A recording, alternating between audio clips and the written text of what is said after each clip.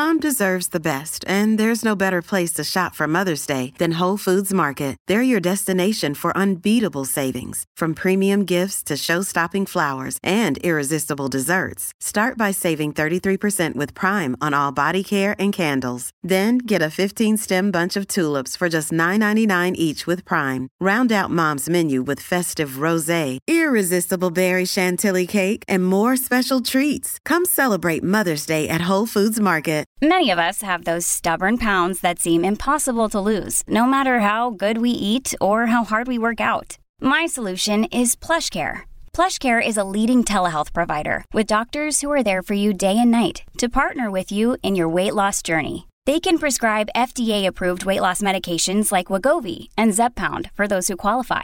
Plus, they accept most insurance plans. To get started, visit plushcare.com/weightloss. That's plushcare.com/weightloss. Another day is here, and you're ready for it. What to wear? Check. Breakfast, lunch, and dinner? Check. Planning for what's next and how to save for it? That's where Bank of America can help. For your financial to-dos, Bank of America has experts ready to help get you closer to your goals. Get started at one of our local financial centers or 24/7 in our mobile banking app.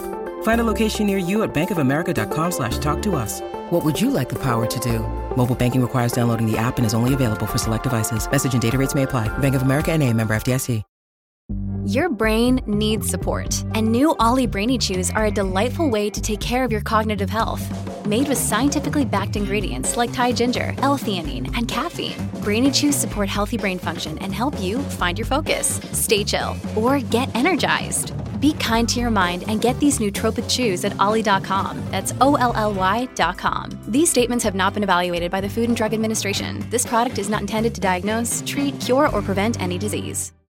Hey, it's Ryan Reynolds, and I'm here with Keith, co-star of my upcoming film, If, only in theaters May 17th. Do you want to tell people the big news? All right, I'll do it. Sign up now and you'll get unlimited for $15 a month and 6 months of Paramount Plus Essential Plan on us. MintMobile.com/switch. Upfront payment of $45 equivalent to $15 per month. Unlimited over 40 gigabytes per month. Face lower speeds. Videos at 480p. Active Mint customers by 531.24 get 6 months of Paramount Plus Essential Plan. Auto renews after 6 months. Offer ends May 31st, 2024. Separate Paramount Plus registration required. Terms and conditions apply if rated PG.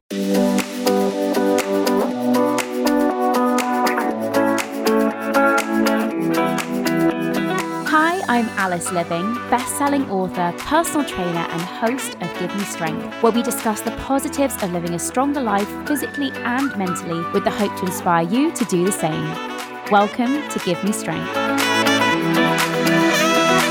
I do not think there is a person on this planet who hasn't heard of Peloton, and for that reason, I am honestly beyond excited that my guest today is the absolutely wonderful Hannah Frankson, who is a Peloton cycling and tread instructor. Now, Hannah teaches at the Peloton Studios in London, where she delivers the most incredible, upbeat and amazing classes. Prior to Peloton, Hannah was a former competitive triple jumper, which is amazing. I can't wait to hear all about that. And she trained alongside Olympic-level athletes for 7 years. After she finished competing, she discovered indoor cycling, combining her passion for fitness with music and making exercise fun. And that is what we are all about on this podcast. So I'm so excited to have you, Hannah. How are you doing? Oh my gosh. I was just listening to you do that intro with my hand, my head in my hands. I'm I can't believe Alice is giving me a little intro like this. It's lovely to be here. Thank you for having me. My pleasure. And you're looking like absolute sunshine today. Now, obviously in that intro, and one of the things that I loved hearing about is when people get into sport really early on, because I'm someone who discovered fitness later in life. I was that kid at school who was terrible at everything, never on any sports teams, never really found my thing. So I always love hearing from people who enter at a young age and just really get on well with it. And I think it could be such an amazing journey and how it shapes your kind of upbringing, I guess. So competitive sport, talk to me about it. Yeah, so it kind of took over my teenage years and all the way through uni, and then when I finished uni, I didn't know you didn't do it all the way through. I thought you were in this the whole time, babe. I thought you was in this the whole time. Okay. I always knew I was quick, and I started going to the track and training when I was about 11 or 12. Really enjoyed it, and then I'd say when I was about 16, it starts getting quite serious. So you start going. I was finishing school, or maybe sixth form. I feel like it was school. I was finishing school and going straight to South London because I used to train in Crystal Palace. So I live in Essex, and I was on the train down to Crystal Palace to train with a group that I couldn't find anywhere near where I lived. So I was doing big treks to train in another part of London. And I guess it was very different from all my friends at the time. Yeah, it was great. Like I can never fault what athletics did to my sort of life. I've got so many friends from the sport still. It's given me so many life lessons. I've pushed my body to its upper limits. I've pushed myself mentally to my upper limits, and I feel like I did that all at quite an early stage in my life. So it feels like I've had 2 chances at life. Like I've had 2 chapters to my life, like this big sport version, this big competitive sport version, and then I put that one to bed and I got to start a whole new version of myself almost. Yeah, and let's talk about that, because you describe it as 2 chapters, which means that I guess one had to have a kind of ending. And we've interviewed a lot of kind of professional athletes on this podcast, and one of the interesting shifts that I'm fascinated by is that kind of end of a professional career or end of pursuing that professional career, and what that does in terms of a shift of identity and a shift of who you are as a person and where you kind of belong. And, fitness has been a huge part of your upbringing, it sounds like, filling up a whole, load of your time and extra time. And for that to kind of then go into the background must have been a really interesting shift. So I'd love to hear about that. I feel like I didn't actually say. I used to do triple jump, which is very short, sharp and choppy. So all my training was based around power. So the only time I would do anything long would be in the winter. So I spent, it was all like powerlifting. It was lifting a lot of weight quickly, and it was drills and it was plyometrics. It was all this short, sharp work. And when I left athletics, I kind of thought, let me just keep training the way that I've already trained almost. So I was still doing all that short, sharp, choppy work. And I was like, why am I doing this? I'm not an athlete anymore.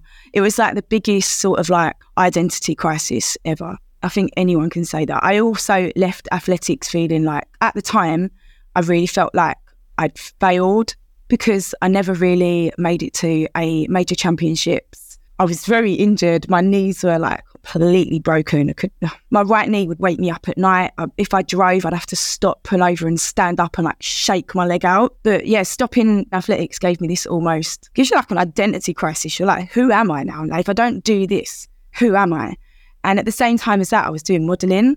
So I was getting work off the back of the kind of what athletics gave me that was nothing to do with athletics. It was the way I looked felt kind of like a extra thing that I got from athletics. I didn't train for my body. It was just how it was because it was the most functional for what I did. So after I stopped, I still was modelling. So I was still training like I used to. I was training like an athlete because it's the only way I knew how. And I also wanted to still kind of model, really. I still wanted the money I still wanted the modelling jobs. So I was still training like an athlete. Indoor cycling has become such a huge part of your life now and your identity. We talk about exercise being so crucially wrapped up in it being fun. And in your introduction, that seems like it's a big part of your ethos. But I guess it's so interesting to hear that chapter 1, as we described it, maybe wasn't necessarily as fun, when the drive is to be the best and to be competing at a high level and, having to, I guess, keep up with this huge drive of talent that are all trying to go after the same goal, maybe lose the fun a little bit. And actually what's really nice is that you clearly pivoted and went for the fun and lost that kind of aspect of, I need to be doing this for X, Y, and Z, and instead just kind of threw yourself into indoor cycling. And I think that's amazing to hear that you can have that kind of second journey, that second wind with exercise, where it might not necessarily be what you thought you were going to be doing, but actually you found something that kind of ticks all the boxes in terms of, what really fills your cup and makes you feel good. Yeah, definitely. It would probably be ego as well. When you do athletics, you've always got to walk around and think you're the best, and it's about acting tough. And I feel like doing indoor cycling was first place where I could let that go and just actually just be myself. Don't have to be this big egotistical, tough human. So that was great as well. And I love that. And I think I really want to come on to this second half of indoor cycling and talking about your kind of journey to where you are now. But actually, when I was doing my research for this podcast, I always try and listen out if there are any podcasts that you've been on before. And I was having a little listen to another one you'd done where you talked about this kind of identity crisis. and talked about some personal stuff that you'd gone through that was really challenging, that kind of, I guess, aligned with that same time as leaving the sport and having to pivot in terms of your whole life and where you saw it going. And I wondered if you could share a bit of that with me. I was working at a gym and I'd started doing all my indoor cycling and it was going really well. I feel like sometimes if you don't let one failure go, they start to compound. So I feel like leaving athletics, I was carrying around this ego of like having failed, but I wouldn't let anyone know that. I would always walk around big bad, go into the gym still and strut around, pick up the heaviest weights I could. It's like, look, I'm an ex-athlete. Look how strong I am. Like, and people would still say to me, like, oh, you look like what do? You look like you do a sport. And I'd be like, yeah, I used to do triple jump. It was kind of like, I hadn't really let it go. That felt like a failure. Then I met someone after I stopped doing athletics and it felt like that was the replacement. So it was like, I've left athletics, didn't succeed in that, but now I'm going to have this perfect life. I'm going to meet someone, we're going to be together, we're going to have kids, and it's all going to work out. So I left athletics at the right time because this was meant to happen, because this is what life is meant to be. This is it. This is life.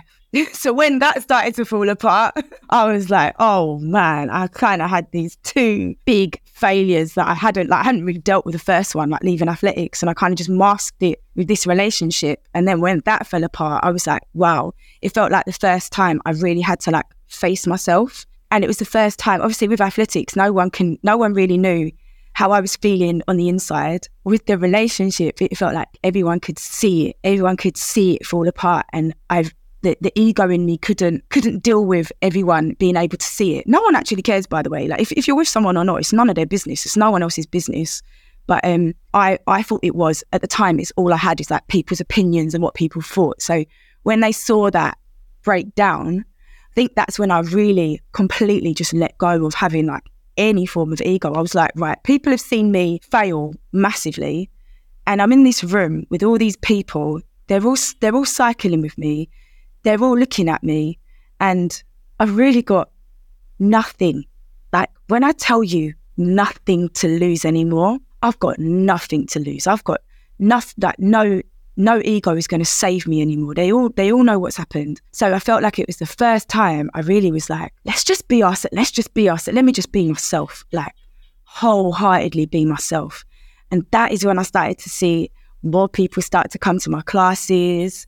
I think some of the things that I started to say in my classes resonated with a lot of people, but I feel like I was really just saying out loud what I needed to hear myself. So it would be like, don't let anyone stop you from achieving your dreams just because things don't go right. Doesn't mean you can't start again. You're so amazing. But it was like, I was talking to myself. I needed to hear it myself, but I was sharing it with a room, and it just started to work more and more. I saw my classes get more and more full. Then you go to a wait list, and then your confidence grows. And then it's just like, I'm confident in being myself because I'm getting backed while I'm being myself. And it was just like it just kind of snowballed together. So yeah, it was a funny little journey. Like I didn't know it would get me to where I am today, to be honest. Out of the lowest lows often come the highest highs. And I truly believe that. And I always think in the moments where I felt at that low point, that I'm just like, something's coming. There's a hill coming where I'm going to be on another high. And I know that it's there and I know that it's in sight. But it's really hard to believe it when you're at the bottom and you've got that hill to climb. And I think that what sounds like what worked for you, and why I love that story so much, is you leaned into your vulnerability. And I think that one of the biggest things that I've learned, I've been a personal trainer for almost 10 years. I think that the biggest thing that connects me with my clients and with my people that I'm working with is you have to allow yourself to be vulnerable. Nobody wants to walk into a room and see someone with this armor up where they're like, I am gonna train you until you are sweating your tits off and whatever. Like it doesn't connect. And actually, like what it sounds like you did, and I think from what I see from you online and stuff, I think you let your guard down and you let yourself be that vulnerable person who is flawed and has emotions and has good days and bad days. And me myself, I'd way rather show up to someone's class who's like that, who's going to give me their complete honesty and who I'm going to be able to connect with on that deeper level and want to work hard for, rather than someone who's, the drill master who's just telling me what to do. And I think that's such a beautiful thing. And I really think you should honor that in the terms of that's a really hard thing to do in front of a room of people, Hannah. And the fact that you were able to do that is amazing. It really is. And like, I think that we often overlook how powerful exercise can be in healing from a lot of stuff, and I think that it sounds like it is a big part of your journey. To me, it is my journey. Like that moment in time for me will be so special. Like I can look back at the playlists that I did. I kept them all like in my Spotify, and it's almost like a diary. Like the songs I was picking were like they were the songs I needed to hear in that moment. But I feel like where I was so lucky is I got to share, like you said, like it's healing, but it's healing together. So you're in a room together, and some people feel really good when, especially like with group fitness, you're in a room and some people feel really good and some people feel really, really rubbish at that time. And you're all coming together, and it's like, if you're feeling amazing that day, you're passing that amazing energy over to the people who aren't feeling great, who need that energy. Like I've really felt that in my group fitness classes, like in my indoor cycling classes. I really felt like I never, ever left the room feeling worse than when I got in. I always left feeling better. Genuinely don't know where I would have been or what would have happened if I hadn't have found that particular little indoor cycling world. I genuinely don't know what would have happened to me. I love that. Now, one of the things that I really love hearing about, and I love this because I know there are a lot of coaches who listen to this podcast or people that are generally in the fitness industry, and they love to hear about the things that might not necessarily have gone right at the start. We all make mistakes and do things wrong and try things that don't necessarily go our way when we're starting out on our kind of fitness journey. And I'm really interested to hear about your kind of things that you look back on and say, I can't believe I did that, or oh my God, can you believe I did that then? I would never do that now. Like I love those moments. So I'd love to hear if you have any of those. I was the queen of the go hard or go home army. Like I said, I wanted everyone to think that I was the one that was lifting the heaviest weights in the gym. I kind of like prided myself for no reason. Like I said before, no one actually cares. So I don't know who I was, why it mattered to me. Ego. We just need it. Big ego. Like to be like, like I lift the most in this gym. I lift the most. Like just lifting really heavy weights. Now I feel like now I'm probably like the all-round fittest I've been. My core. I feel like when I did athletics, I'd always put strength and power over kind of say like inner core work. I'd never really kind of got to grips with that. So I had a hernia. I think it's probably because I didn't have the control in my core. It was only tiny, but it was this little lump. And if I pushed out, whenever I like would exhale and push out, it would come out. And I just learned to like push it in. And I just thought that was normal, like pushing in a lump of like, I don't know what it is. Like, it's just like your internal fat, like just pushing it back in after deadlifting. And it was like, you might be deadlifting 120, but it's not normal to be pushing your belly back in. So going hard and going home, I feel like it has an expiry date, and I'm glad that maybe Peloton came at the right time, that I never got to see anything like worse injuries than maybe just the hernia. Like the hernia's gone now. I had my little surgery on it, but since then I've learned how to really like control my core and control my abs and breathe properly through exercises. That right now I'm not lifting as much as I used to, but I feel so much better. Like progress, I think before I would see progress as being you need to lift more, but now I would say I've progressed so much more because my lifts look better and I feel better when I do it, which to me is a win that I think younger me didn't even know could be a win. I absolutely love that. And I definitely think there's something in being more intuitive with our training. Like I've so been there, Hannah. Like I remember times where I'd go in the gym and even if I was like exhausted, I'd be like, no, last week I lifted this, so I need to lift the same this week, if not heavier.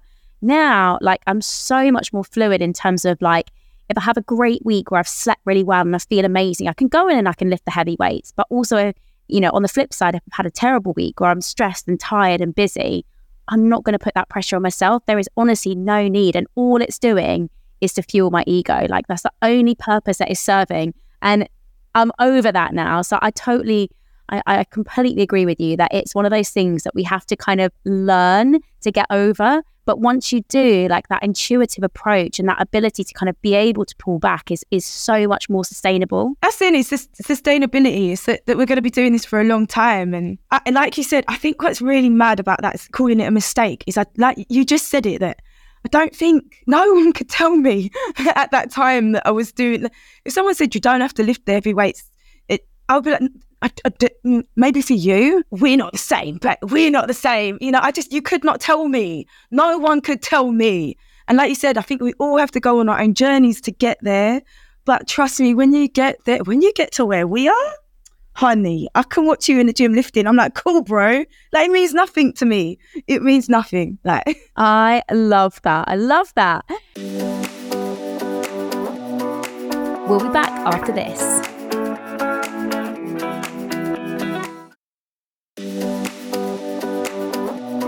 Welcome back to Give Me Strength.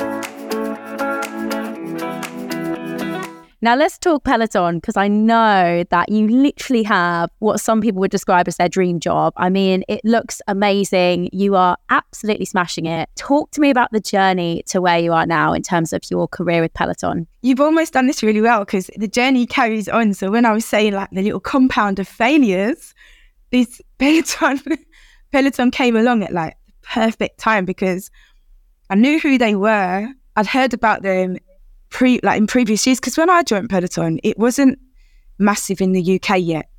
There were two instructors. There were Ben and Leanne, and they weren't even recording live classes in London yet. They were pre-recording a lot of their classes, and they had like a makeshift studio.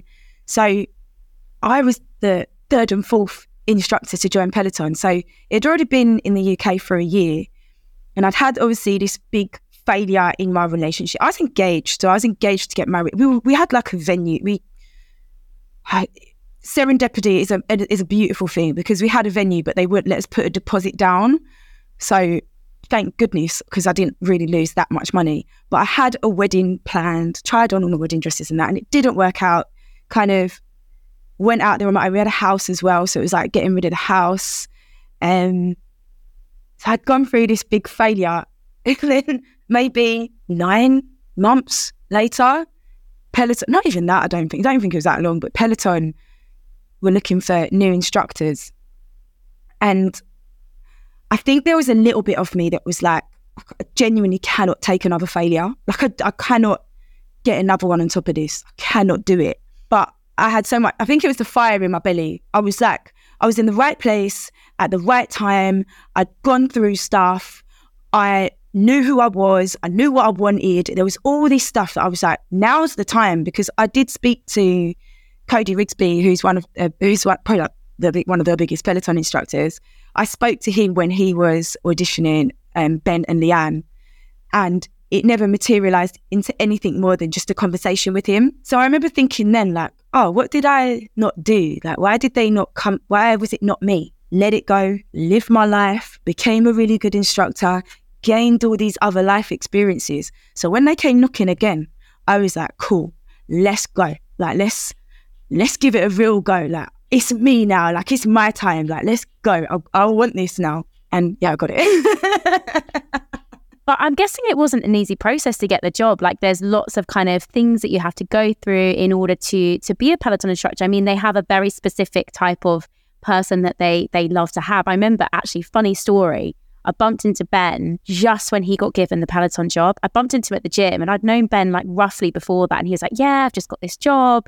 I'm working with this company called Peloton. And I was like, oh, sounds amazing. Didn't see him for another few years. And I was like, oh my God, it's huge. So in order to get there, like, it's such a big thing. So what gave you that confidence to kind of go through, I guess, round after round and I guess see that ultimate goal was within your reach? Good old Ben. Always out and about, isn't he? Everyone knows Ben. Shout out to Ben. But I would say that becoming an instructor, it's almost like they trust that you're good at your job, but they really want to know who you are. So a lot of the interviewing process felt like it was just all these people getting to know who you really were. And not that they were trying to catch you out, but it was like probably the little things that counted, like How did you talk to people when you came into the room? How did you, not just the people that were interviewing you, but everyone along the way? Like, we have to give so much of ourselves in what we do because we're live. Like, you can't really lie when you're live and exercising. I mean, to me, exercising is so vulnerable. So if you were faking your interviews, when you're live on a screen and you're sweating and you're feeling a little bit in yourself, in your feelings, and you're not the person who you're saying, if you're not as real as you're trying to be, you're going to slip up. So I think a lot of the interview process was about them kind of just checking your character. So we chatted to loads of different people. It is like interview after interview after interview after interview, talking to the exec producer, talking to the people in America, the people at the top in America. Then it's speaking to the instructors in America. But the moment that I thought, right, I've either got it or I haven't, I really wanted it. And I spoke to one of our instructors called Robin. And I think I was like, why am I having to prove myself so much? Like, I am who I am. They're getting who they're getting. And like, I'm done with all this interviewing. It'd been like about 8 months of interviewing. And I think I was starting to get angry. And when I spoke to Robin, I was getting really angry on the inside. And I remember at the end of it, I was like, look, if you don't take me, you're going to have to take someone else. And no one else is going to be as good as me at this. But that's up to you. Like, I think I actually said that because I think I'd gained so much confidence in the process, in who I was, in my own personality, that I was like, do you know what? If you don't want me for who I am, that's perfect. Because that meant that this role was never actually meant for me in the first place. So it was such an eye-opening moment, like when I said that out loud to Robin, because I was like, wow, I believe in who I am so much that if I'm the right person for this job, then I'm going to get it. But if I'm not, it's completely fine as well, because it was never supposed to be mine in the first place. But obviously it was, and I did eventually get it after all the interviews. Goosebumps. That was amazing. But do you know what it is? And I've had moments like this in my career recently where like you want something so badly and you feel like, and I know there's going to be people listening, you know, it can be put into so many different contexts, but whatever it is that you really want, it feels within touching distance, but you're just not quite there yet. And that frustration and that fire within you that kind of builds is something that can be used for good. Like, and it's amazing that you kind of channel that into, I guess, as you said, kind of like discovering your sense of self. Like, it sounds like you really, in that process, found yourself. And, you know, you've talked about how you came from, you know, a really challenging breakup, a walking away from a career that had been a huge part of your life. Like, I know this might be a bit kind of like grand to say, but it really sounds like Peloton was your kind of rebirth as such. Like, it was like, this is me version 2, I'm leveling up and I know who I am and I know what I want. And I just want to hold that for a second, because that is how powerful exercise can be. And I know it sounds really cringe to say that, and some people are going to be like, oh my God. But when I think about my life and what exercise has done for me, my journey before and after finding training is very much a version 1 and version 2. And I just love that that's mirrored in you. I love that you stepping onto the bike and seeing that vision of yourself, you know, having like all of this success and things really like just taking off. That was because you had that belief in yourself, and exercise brought that for you. And oh my God, I love that. And I just want people that are listening to kind of really feel that that's the beauty of exercise. We can get so wrapped up in, oh, but I don't look the right way. Oh, but I'm not very good at this. Oh, but like, you know, my body's not changing or whatever. You know, those aesthetic thoughts, they can go. But actually, like, what stays, what keeps us going, what's the most like valuable part of training is it helps me to find me. And holy moly, I love that. I got real goosebumps then. Wow. It was goosebumps for goosebumps, because you just put it in a package like so beautifully. Stop. Now, look, one of the things that I am genuinely really interested in is that I think we've talked about all the good sides of exercise, but I think I love hearing about the not so great days. And it's not to say that like I'm going to dwell on that, but we all have them. And I think it is really important to talk about them. And you have to show up continuously on the bike with high energy. But I am going to guess that you're not someone who's motivated absolutely every day of the year round. There might be days where you're a bit tired, you might feel a bit kind of sluggish, whatever. What are the things that you really lean on to like motivate you to get yourself in a good headspace to know that that exercise is going to make you feel better? I think sometimes I'm motivated in knowing that I won't always, like you just said, that I won't always be motivated, so that I can't always lean on the fact that I'm going to want to do this. It's easier to stay in bed than to get up and go to the gym. And that's just the simple truth. Like, whether you love going to the gym or not, it's easier to not go. So, I mean, first and foremost, I should probably say that it is my job. So I feel like sometimes personal trainers and people that like hang around gyms a lot forget to mention that to people who are sitting at desks all day. So my life is completely different to someone like that. I don't know the challenges of sitting down all day and then not wanting to go to the gym. When I was a personal trainer, I'd be in a gym. So it's easy to be motivated when you're already in that space. So there's that. It is my job to get up and come and get on the bike. But on a personal level, I would say that I always think about myself in the future, what I want in my future and who I want to be in my future. And I'm not like I don't know everything there is. I'm going to say a big bad word, menopause. I don't know loads about it, but I do know that it's like this, it feels to me like it's going to be like a little internal battle. And I kind of want to be ready for it. And one thing I feel like I'm always training for is that moment in my life, which I think sounds really weird. But I think when I say that, what I mean is I feel like when I exercise, I'm showing up for myself in the same way I would show up for my nephew's, my cousin's son, if he had a play or was doing something at his school and I didn't want to go, or when you've got children and they've got to do these things and really you don't want to go, but you still show up for them because you love them. I feel like showing up for myself and exercising is exactly the same as that. It's just the way that I can show myself love for myself in that moment and also for the future version of myself. So I think motivation is a bit of it's a hard thing to lean on. I lean on the fact that I'm not motivated at all, actually, that no one is probably as motivated than anyone thinks. But I think some people have just got a level of love and discipline. I think them two things are actually one of the same. I think being disciplined is a way of showing yourself the utmost respect of love, really. So yeah, on those days that you're not motivated, you need to be disciplined because it's love, really. That's how I view it.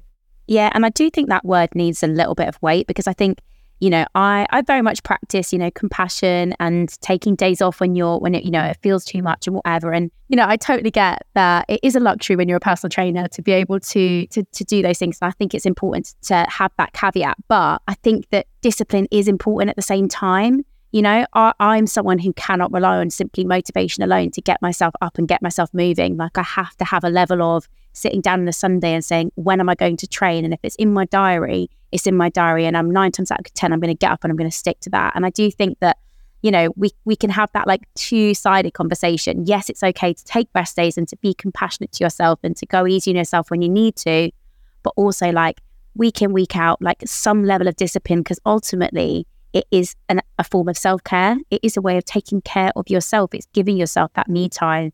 It's giving yourself kind of that moment to connect with your body and with your mind and really focus in. And I think that's a really important conversation to have. One of the things that we're nearing my final few questions, and one of the things that I am really interested in is hearing about your kind of health non-negotiables.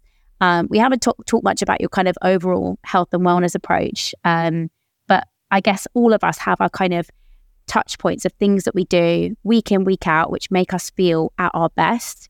I know that cycling is obviously one of those for you in terms of Peloton, but are there other things that you really lean on that you find make a big difference to how you feel across your week? I go to the gym. I still really enjoy lifting weights.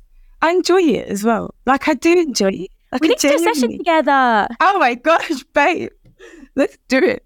I genuinely like it. Like I do like it. So that feels like a non-negotiable to me.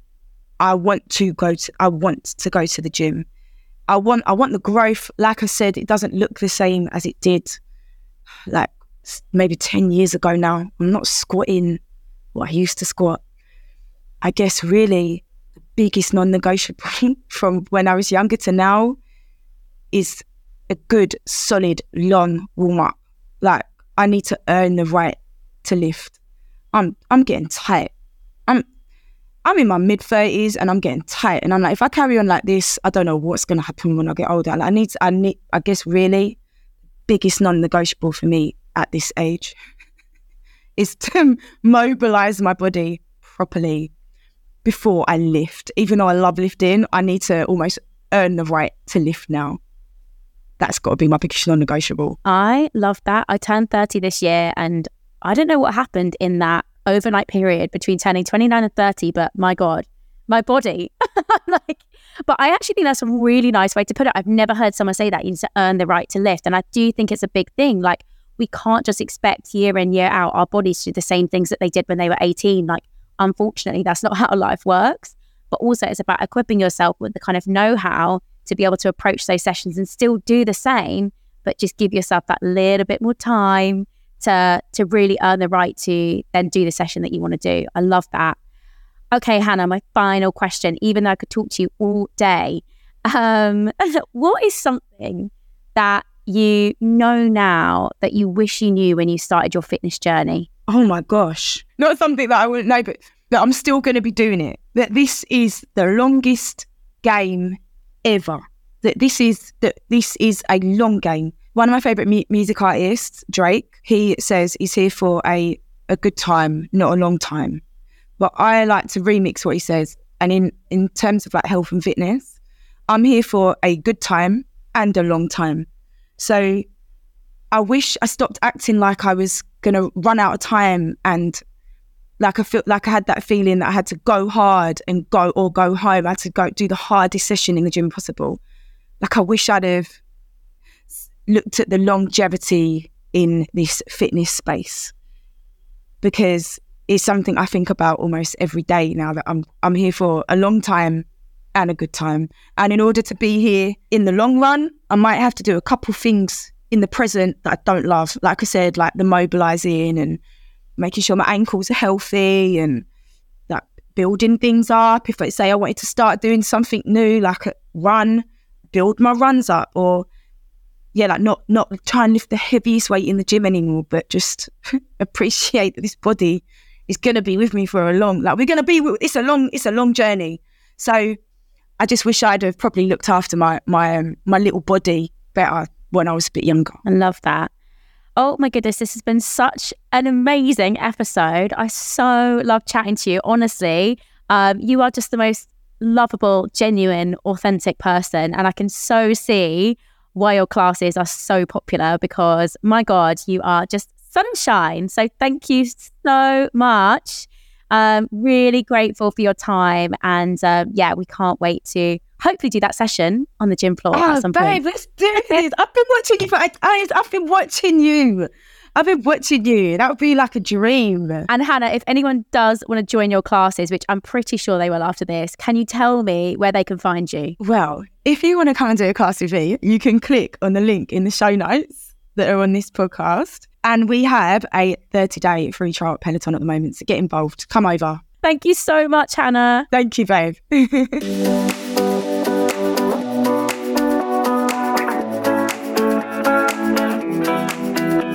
Thank you so much for listening. I really hope you enjoyed that episode. I would love it if you could take some time to rate, review and follow the podcast, as it really helps others to find it. We have a new episode dropping each week, so this will also ensure you don't miss out.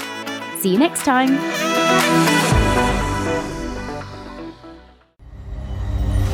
Insanity Group.